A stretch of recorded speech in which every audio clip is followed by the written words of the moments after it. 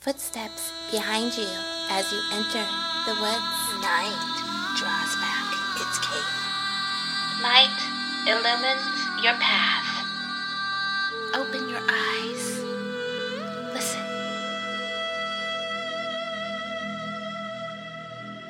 Welcome to Dark Softly Tales. Dark stories for dark hearts. I'm Mav Sky. Good evening and welcome to Your Nightmares, where we like to keep it dark and dreamy here at Dark Softly Tales. This is your host, Mav. And today I have the pleasure of reading you a pretty dark story I wrote that was based on a dream that I had and personal experiences. And after the dream, I started researching who the man in the shiny clothes and silver pipe could be. And of course, I came across the Pied Piper. And that is when I began to research the origins of the stories. Whether the legend of the Pied Piper is true or not, one thing that we do know to be true is that people will often represent archetypes. For instance, right now, as I speak, I am possessing the archetype of the storyteller. There are both light and dark sides of the archetype of the storyteller. Storytelling is a very, like a deep communication of symbols that carries information and energy. If I'm coming from a pure place, while I communicate with a listener, what comes through will be enlightening and a healing force, and the person will receive whatever they are meant to receive. If I am in a place of ego, the opposite will occur. And if you think of it, there's many ways we harness this energy. If you think of someone like John Steinbeck, he is a master storyteller. His words are magical and captivating and influencing, and they've influenced the world for the better. But then you have someone who's not as well known, like a shaman from an indigenous tribe. And there are many roles of a shaman. A storyteller is one of them, and the lore and the symbolism carries the future generations forward. And perhaps a specific shaman does not influence the entire planet like John Steinbeck or Charles Dickinson, but for that specific tribe of people, it's everything. It's their world. So you have different archetypes, and then people who embody the archetypes, and then kind of the roles that they play for a specific group of people, or sometimes the entire planet. And then it could be for good or for bad, or really depending on the person. It just really depends on how it interacts with another person's chemistry, I guess you could say. Archetypes are very, very powerful forces in this world. And when someone possesses one, it's like taking an electrical cord and plugging it into an outlet. If you can think of someone in your life that is highly charismatic, for better or for worse, it's most likely because they have identified with an archetype and is playing out the role.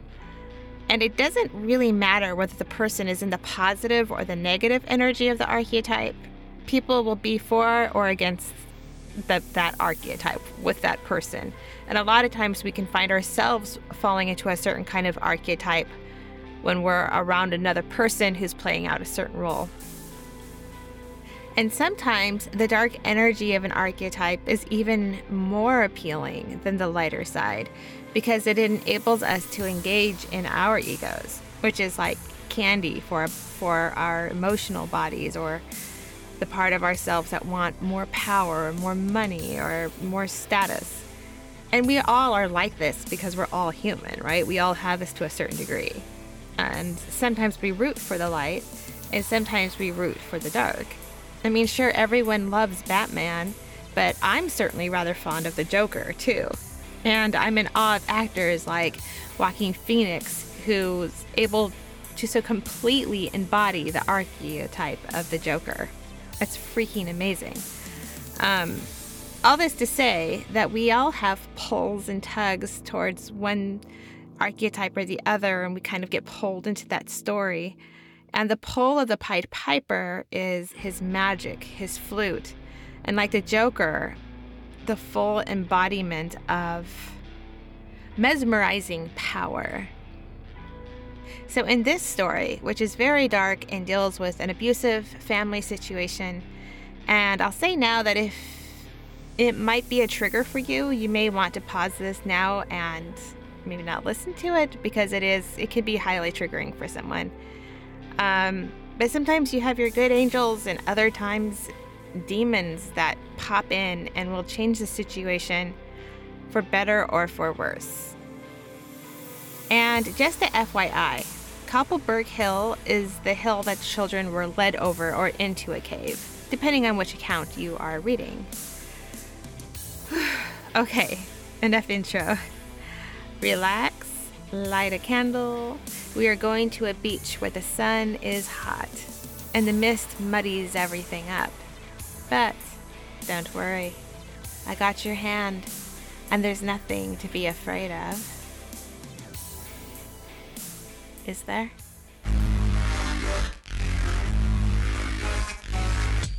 Take my hand and hang on tight as we journey into the dark softly.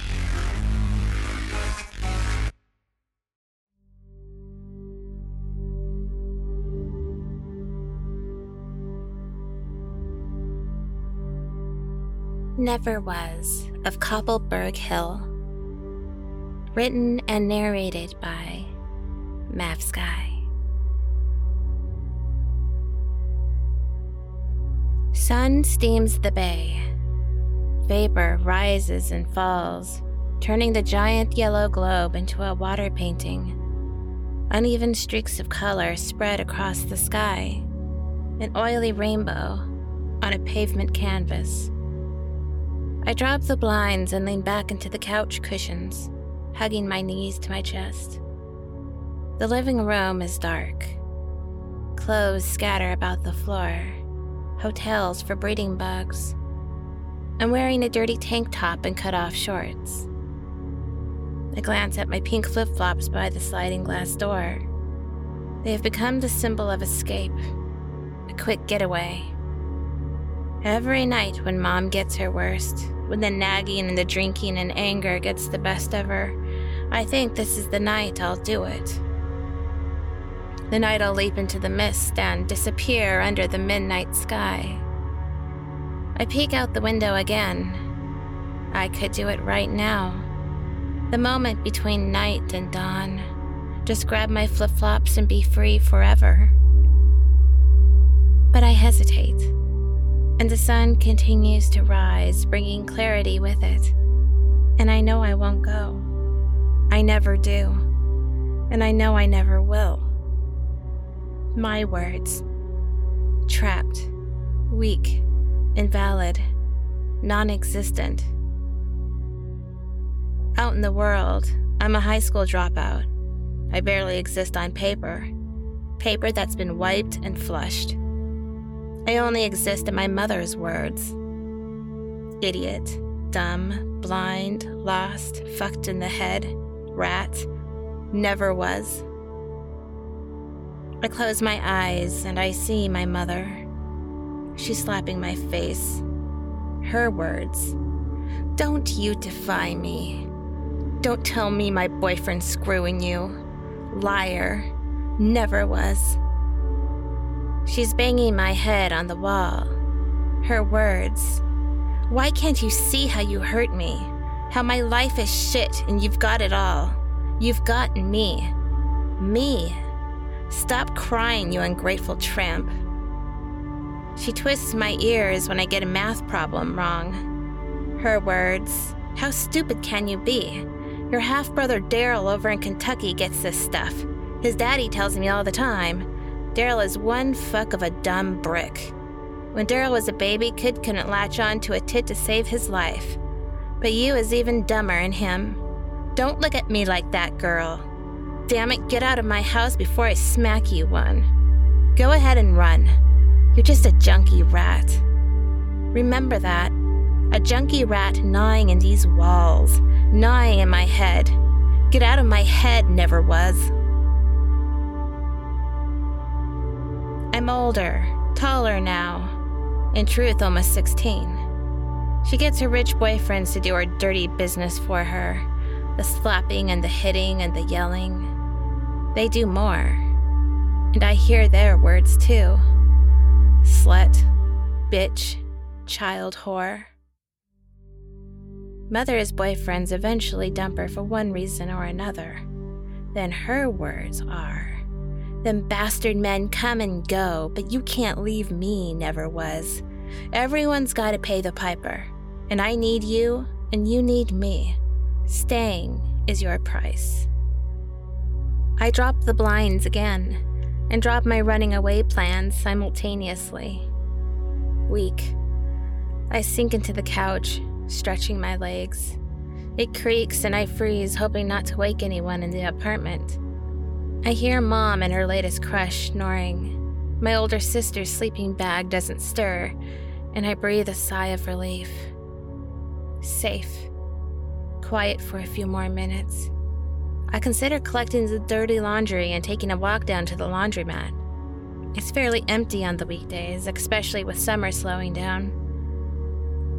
I glance at my sister's sleeping bag and wonder if she'd help me haul it all down there.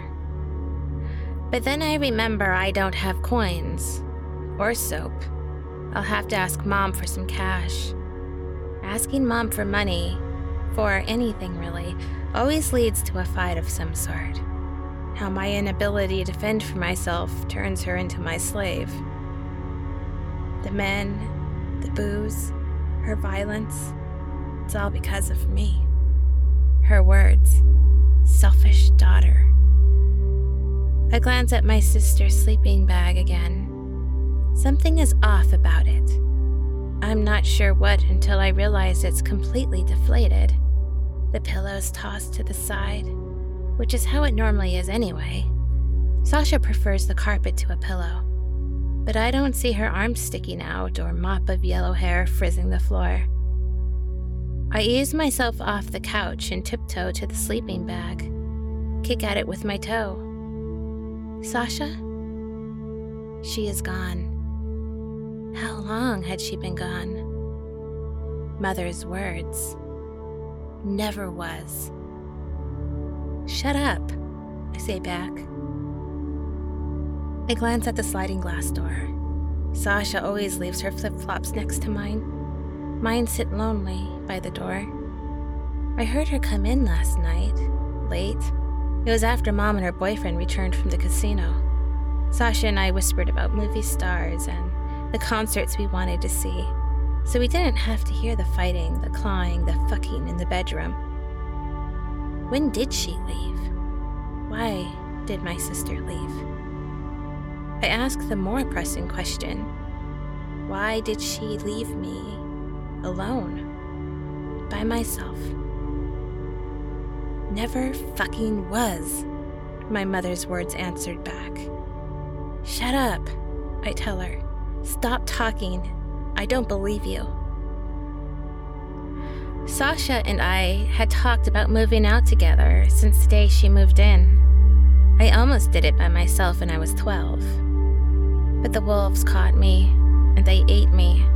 They chewed me up and spit me out, 2 pieces of a whole. That's when Sasha moved in with us.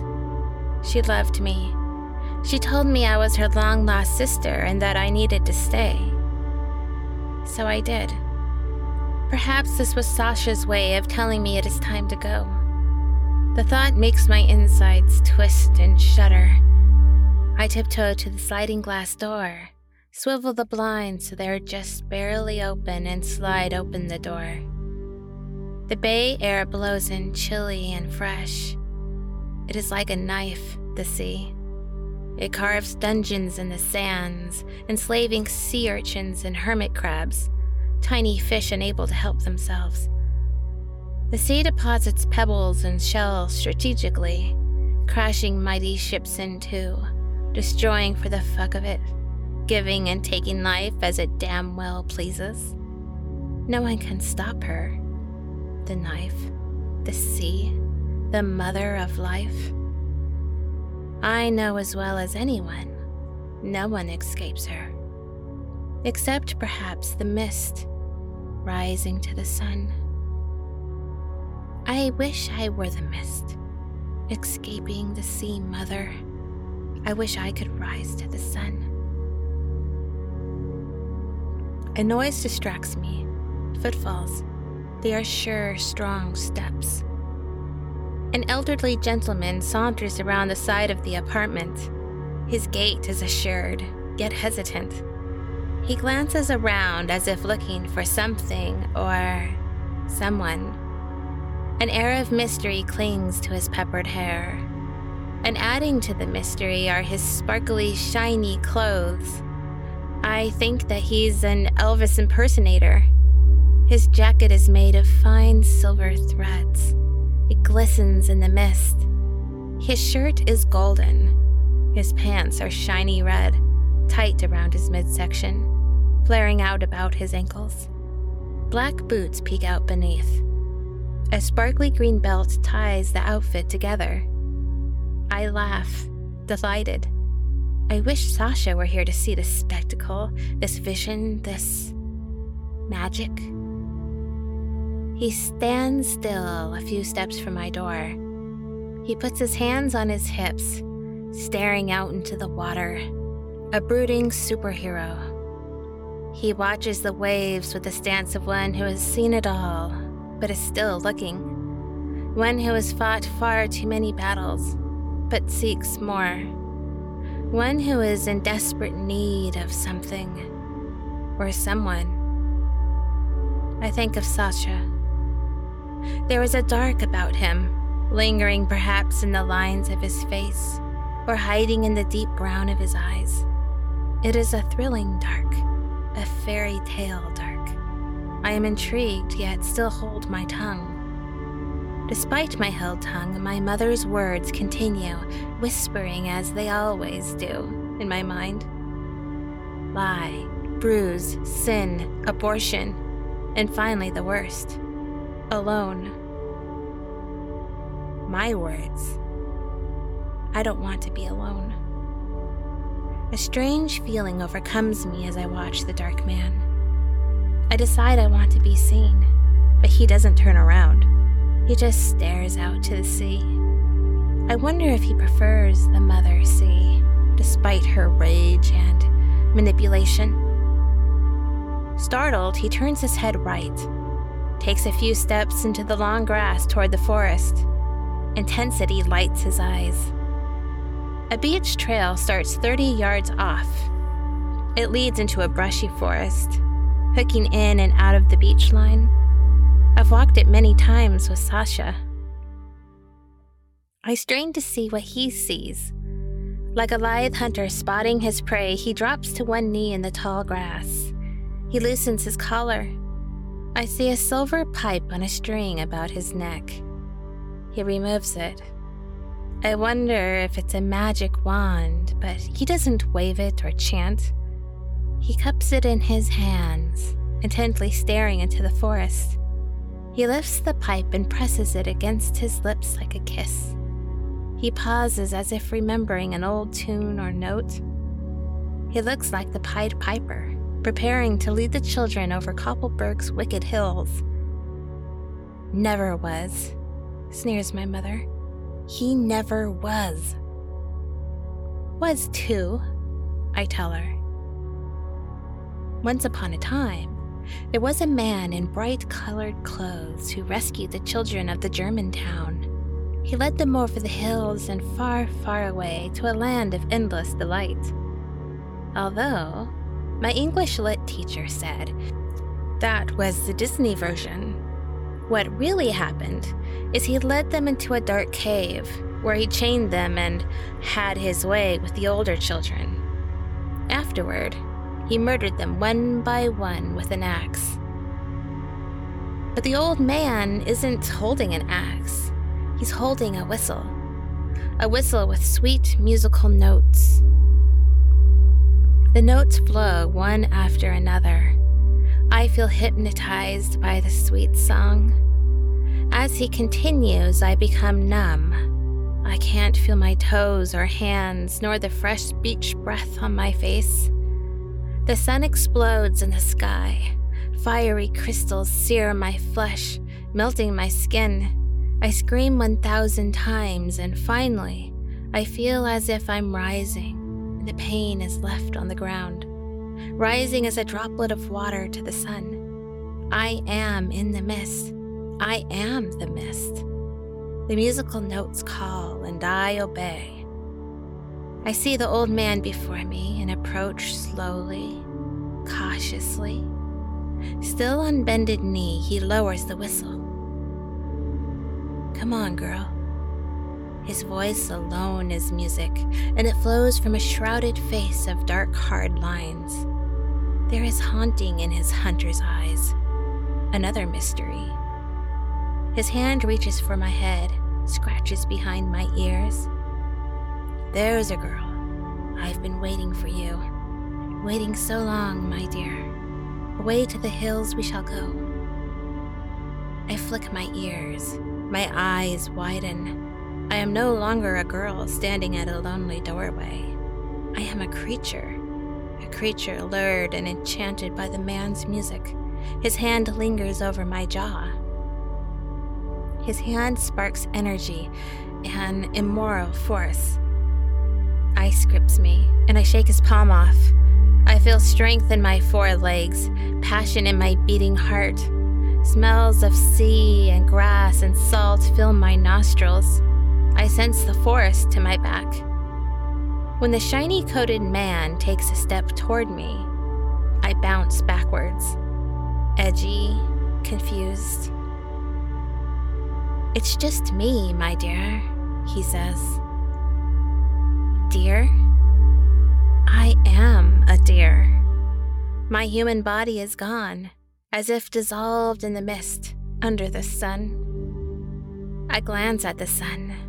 Its rays are lost in mist, but they glow, relate, they speak. The sun's words. Escape, run away as fast as you can. My words. I am free. Come back, he cries, but I'm already leaping through the long grass, springing over fallen trees, dodging the tall brush. I feel leaves pet my flanks, branches embrace me. My words. I feel alive. The sun explodes once more. The horrible melting sensation sears my very depths, and I am screaming over and over 1,000 times. And then I am back at the sliding glass door, gripping the handle, breathing heavily. My eyes are heavy, heart thumping. I watch behind the blinds. Come back, cries the old man. He's standing now, reaching one hand to the forest, clutching the whistle with the other. My words. Lost, afraid, unsure. The man's head drops. He stands there like this for a long time. I sense anger. I sense vengeance. And this frightens me. And yet his being lures me. The musical notes still catch on the wind. I want to cry out. I want to embrace him, follow him. But I'm just a girl who...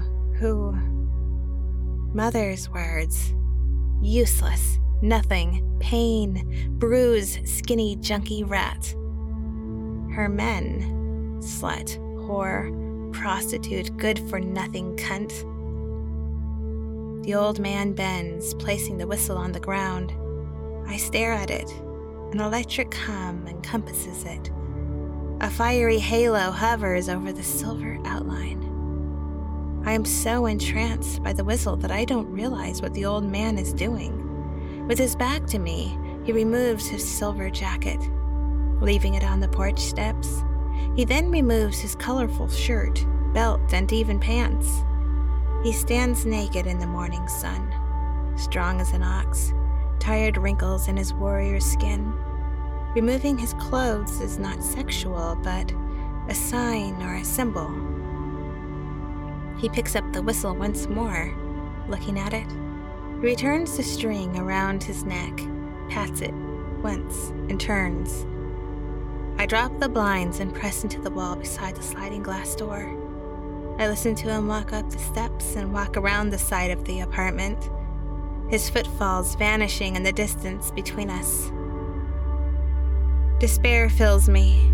It sinks to the very depths of my being. I don't understand it, but I feel it, just as I felt the loss of Sasha's presence. Never was. The word startles me, and I leap out of the sliding glass door, away from my mother's voice. I pick up the man's silver jacket, breathing in his scent. I glance around me, looking for him, but he is gone, and so is the mist. I carry the silver jacket back inside, sit on the couch, the silver coat in my arms. I raise the blinds, watching for the man, hoping he'll come back to retrieve his clothes, or whistle for the creature. For me. After a while, my mother's bed starts creaking in hard, methodical thumps. Her piece of meat groans and grunts. In that very second, I wish I could be the mist again. I wish it would turn me back to the four-footed creature with passion in her heart and the wind on her feet. The creature's words. Or is it the old man's? Freedom. Their voices through the thin walls. You should tell that fucking lazy daughter of yours to make us some breakfast. Hers. How about a shower first? The sound of a shower turning on, then thumping against the walls. I brush tears from my eyes. Standing, I slip on the silver jacket. It fits perfectly.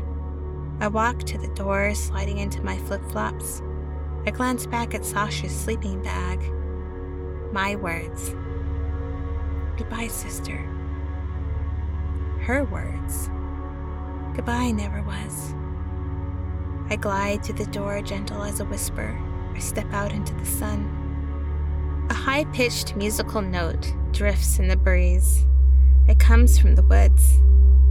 I turn in that direction at first, walking, listening. As it continues, I sprint. I run as fast as I can. Darkness veils the trees. Fog clouds the air. The sun is hidden. Perhaps hidden forever, but I don't care. Tree branches scratch my legs. Flip-flops fall from my feet to the forest floor. Vines wrap in and around my hair. I see a cave.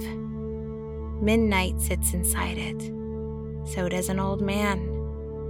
Darkness and mystery clutch him like a secret, a magician. The whistle kisses his lips. An axe sits across his knee. Even still, I run and run towards the sweet music and never look back.